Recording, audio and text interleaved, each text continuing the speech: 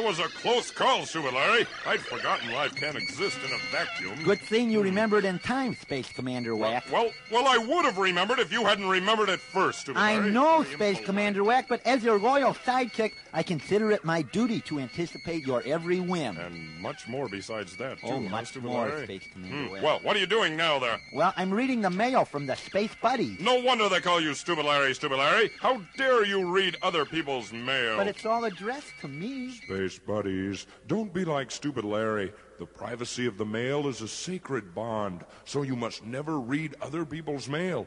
Just take it, especially if it looks like it has money in it. Then paste it to a kumquat, color it green, run it through a blender, and send it to me, Space Commander Wack.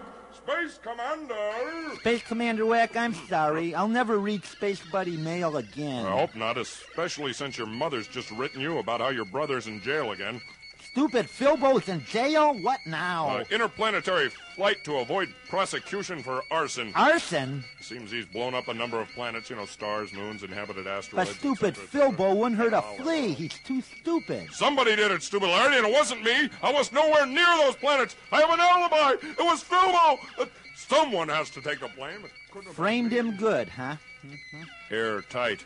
As you say, he's quite stupid, Yep. Philbo is. Stupid. Well, what do the letters from the Space Buddies say? Oh, about well, your brother? here's one from Space Buddies Bettis in Beloit. Space Buddies Bettis? She writes, enclosed, please find Mommy's silverware taped to a giraffe.